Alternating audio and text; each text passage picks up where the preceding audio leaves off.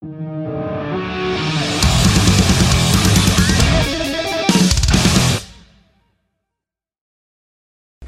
Brian, thanks for joining us, man. Yeah, dude. Thanks for having me. That's all right. Yeah, you guys are looking forward to hitting the stage here in Australia for Knotfest? Oh, yeah. Like I was just telling her, like we haven't, it's been since I think 2018 since we've been there. So it has been a minute and we love touring there. So yeah, super excited, man. Yeah, it'd be awesome to have you guys here.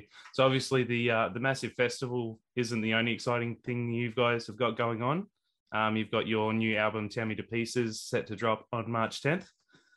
It sounds like you guys had an absolute blast with this record. What was it like getting back into the studio after 6 years since releasing Wolves?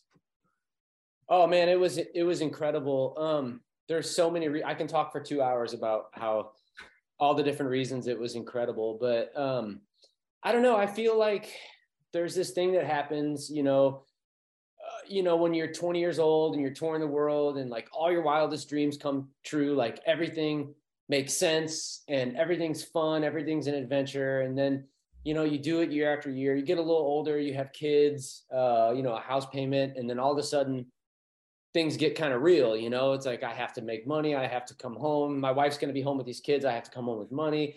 So it's like, it's like, it's still your passion. It's still your favorite thing you've ever done. Your favorite thing that you do is make music and create, but it's all of a sudden a job as well. And, like we found ourselves questioning, like, man, do people still care? Like, do we still like, should we still do this? Should I go get a fucking job somewhere and health insurance and stuff, or like, those questions kind of float in your mind when you have other people depending on you. And then we get into the studio and we wrote all these songs and it was just like, oh yeah, this is what we should be doing. Um, that that like feeling of like confidence in what we're doing and that like, yeah, like that reassurance that, yeah, like we should be a band, people still care. Um, it really makes everything feel like kind of starting over for us, and it makes it feel like um, I almost feel like we're like a new band again. Everyone's just really energized and getting back into the studio making these songs. It just felt so fresh and new and exciting in a way it hasn't in a while. Yeah, nice. Excellent. Well, those instincts obviously paid off because the new album is absolutely amazing. Thanks, So man. that's all right. So you guys have obviously have always stuck to your roots, but is it difficult to keep that story of the year sound while mixing it up to keep things sounding fresh as well, keep evolving? Um, yeah, I mean, like for better or worse, we don't ever really want to make like the same record twice. So if you kind of look at our records, they each kind of have a almost like a sound of their own. Yeah. Like after Page Avenue, we just like, all right, we did that. We don't want to make another Page Avenue. I mean, that would be like the safe thing to do, and we'd probably be a way bigger band if we just kept making that record over and over. Um, but yeah, we that's not how we roll. And yeah, I mean, the benefit to this record is that Colin, the producer, Colin Brinton, he grew up listening to Story of the Year. When we first met with him, he was like, dudes, the reason I started recording music is because of your first album. And he's a couple years younger than us. And I think he knew he had such a clear vision of how he wanted us to sound and how like we'd be in there working and he'd be like, hey, that fourth chord, Story of the Year wouldn't do that fourth chord. You would do this chord. And I'd be like, oh my God, you're right. I would do that chord. So having, you know, someone that's like really, really passionate about the band and really like with a clear vision of what we should be and, what he wanted us to like sound like and be like in 2023 was really, really, really helpful. So it's like this record just kind of, it was so easy to record and make. And it was just, that's all the things you have to force and agonize over that never wind up being good. The ones that kind of just flow out, like those are always the good songs and good records and stuff. So Yeah, yeah. nice. Well, Colin's advice has obviously paid off because as soon as I heard the title track, Tear Me to Pieces, I'm like, wow, okay, this is where of arguably your biggest track of your career is Until the Day I Die. It's an Sure. absolute anthem. Um, Yeah. but it feels like that is what paved the path for Tear Me to Pieces. Like, is it Yes. But No, you're right on the money, because that's what Callan grew up listening to. And he was like, hey, the story of the year, I'm glad you guys have done like heavier stuff, and I'm glad you've made In the Wake of Determination and whatever, but like, let's get back to what I love about your band. And that's what we did. And that's, yeah, it's, I've heard people say in different interviews, and like I've even had friends of mine say it, the radio programmer in St. Louis, it's like, man, this sounds like if Page Avenue was recorded in 2023. It's like, oh, okay, that's cool, you know? Yeah, that's excellent. That's exactly what I felt when I first heard the track. Yeah. Obviously, you guys have got a fairly extensive career spanning over 2 decades. What's it been like seeing the evolution of the music industry over those 20 years? Oh man, yeah. So we kind of like, we kind of caught that very tail end of what I'll just call like the old music industry, like big record deals, big publishing deals. People went to a store and bought a physical CD. Record labels invested on the front end. And, like the only reason we were able to tour internationally on our first record is because the record label paid for it, So we kind of caught the end of that like business model. And then, 2000, the later 2000s, 2010, 12, 30, every year that went by, it's like all that shit went away. And then it just became streaming. And we were it was a little disorienting for us. It was a little tough for us. I think it was tough for everyone, but like the more and more streaming kind of picked up and gained popularity, and now is like that's what it is now.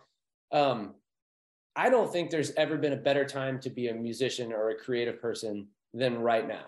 Like I could close my laptop, get off this Zoom call, record a song, and publish it straight to the world today, and yeah, there's way more, I don't want to say competition, but there's just way more music out there, so you have to like really, really do something really special to kind of cut through that noise. But I don't know. I still think this is like the best, most exciting time to ever be an artist, Yeah, no, awesome. Speaking of, over your 20-year career, is there any one thing that you would say to new acts or new bands that are starting out to sort of give them a bit of advice? Yeah. So I think the number one thing I would tell people has nothing to do with, algorithms or metrics or promotion or marketing or writing or anything. I sincerely believe in the context of a band, the most important thing is chemistry and being with people that lift you up and people that make you better and people that you just kind of love, not to sound dorky, but you have to be with the right people. It is everything. So if there was one piece of advice, I'd be like, surround yourself with the best quality human beings you can, because if things do take off, you're going to be living in hotels and tour buses, vans, with a bunch of smelly dudes or chicks or whatever. And like these people, there's a cliche that's like when you're in a band, you're married to 5 people, and our, it's like so true. It's so true. Sometimes I see my bandmates more than I see my wife. And if these people aren't, lifting you up, making you better, if they aren't just great people, man, it's like, it's not even worth it. You have to be right with the right people. It's less about starting a band and more like starting a new family. Yes. I mean, obviously, it helps to be talented and have something unique to say with your art. But at the end of the day, man, like you're going to be with these people. I've seen it time and time again. It's crazy how many bands out there, even huge bands.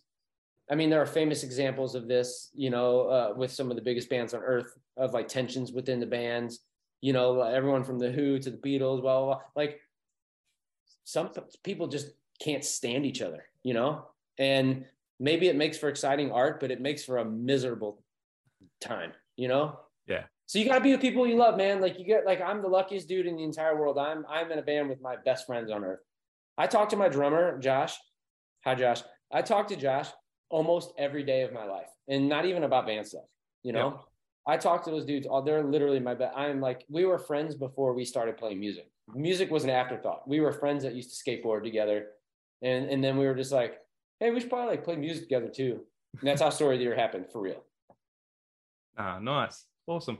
Well, we're all looking forward to seeing you guys tear it up at Knotfest. What can we expect? Is it going to be a mix of old and new material, or is there old and new? Sorry. Yeah. Oh yeah. Old and new, and we're probably like the lightest band, like the least heavy band on that lineup. So we'll probably have to make a set list based on our kind of heavier songs. So so it's not too shocking for people, but I don't know, man. You can expect 4 dudes that are really happy to be back in Australia and really thrilled to be doing this for a living still. And we'll probably be the only band on stage like smiling, Is there, speaking of the bill, is there anyone you're looking forward to playing with, or anyone that you're keen to get out and see perform maybe? Bro, it's the obvious answer, but Slipknot. I've never seen Slipknot. And some of their records and their songs, I think, are just like pivotal. Like that first Slipknot record is such an important record. And obviously the novelty of it.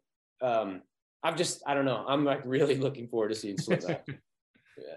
I think we all are. Yeah. That first record, man, that thing is just like start to finish, just an honest, raw, just amazing piece of art, in my opinion. 100%. And considering the band was still sort of finding themselves at that point, like, yeah. So what's up next after this? I know you guys have got a tour with Yellowcard, with Mayday Parade as well, in July, I believe, back at home. Yep. Is there anything else cooking up at Story of the Year HQ?